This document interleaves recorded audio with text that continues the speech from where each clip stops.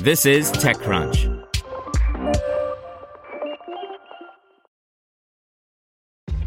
This episode is brought to you by ShipStation. You know, some things take a lot of work, like sending little robots to far-off distant planets. And just as that's challenging, so too is running a successful e-commerce business, especially when there's so much to do. So I want to introduce you all to ShipStation. Now, I love using ShipStation because of its easy-to-use dashboard, which makes managing orders and printing labels a breeze and super smooth. Oh, and the customer service is just out of this world. It's exactly what you need to help grow your business. Sign up for your free 60-day trial at shipstation.com/technews. That's shipstation.com/technews. This podcast is supported by Tools and Weapons, the podcast hosted by Microsoft Vice Chair and President Brad Smith. Each episode features insight you won't find anywhere else from the center of the conversation surrounding emerging technologies like AI. Right now in the podcast, you can hear a special episode where Brad Smith lays out Microsoft's vision for a vibrant marketplace driving the new AI economy.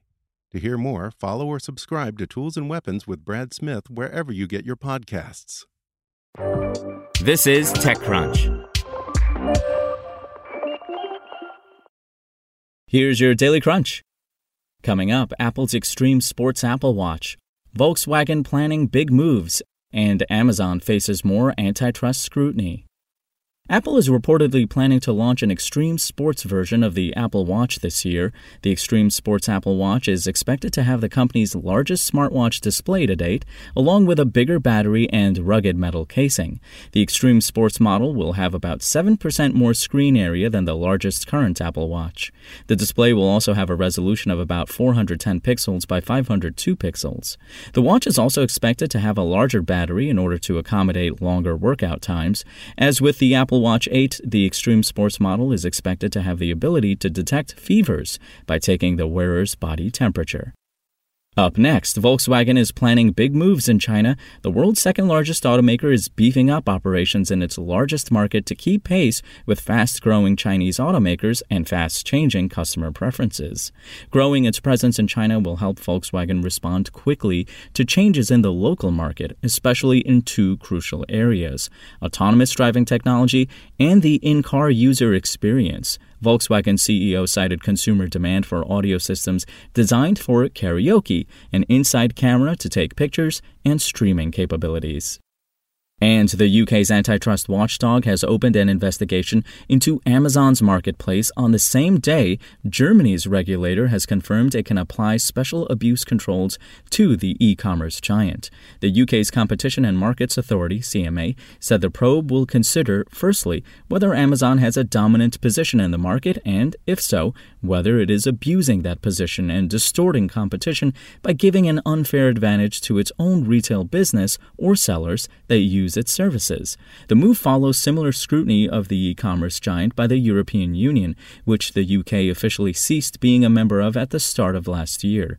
The UK regulator said the investigation will focus on three main areas: how Amazon collects and uses third-party seller data, how Amazon sets criteria for allocation of suppliers to be the preferred/first choice in the buy box, how Amazon sets the eligibility criteria for selling under the Prime Label loyalty program, which offers members certain benefits, such as free and fast delivery.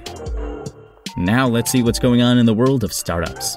A number of crypto gaming firms have ramped up production in the past year with hopes of revolutionizing the growing industry.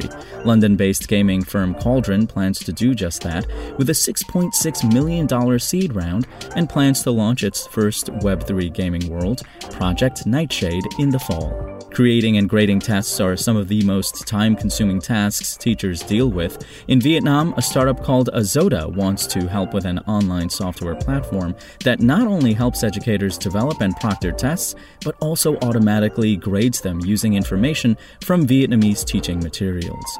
The company announced today it has raised $2.4 million in pre-Series A funding. And Mask Network, a Binance-backed startup that enables users to send cryptocurrencies and encrypted messages on established internet platforms like Twitter, has an ambitious goal to become the corporate venture capital powerhouse in Web3, as Tencent has done in Web 2.0. With a fresh $42 million in its coffer, the firm plans to invest in the social ecosystem of Web3, a version of the internet built largely on blockchain that promises to be more decentralized. That's all for today. For more from TechCrunch, go to TechCrunch.com.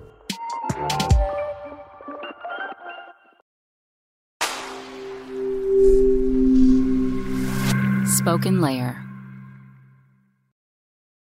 Want to learn how you can make smarter decisions with your money? Well, I've got the podcast for you. I'm Sean Piles, and I host NerdWallet's Smart Money Podcast. Our show features our team of nerds, personal finance experts in credit cards, banking, investing, and more. And they'll help you make the most of your money while cutting through the clutter and misinformation in today's world of personal finance. You'll get clarity on strategies to help you build your wealth, invest wisely, shop for financial products, and plan for major life events. Listen to NerdWallet's Smart Money Podcast wherever you get your podcasts.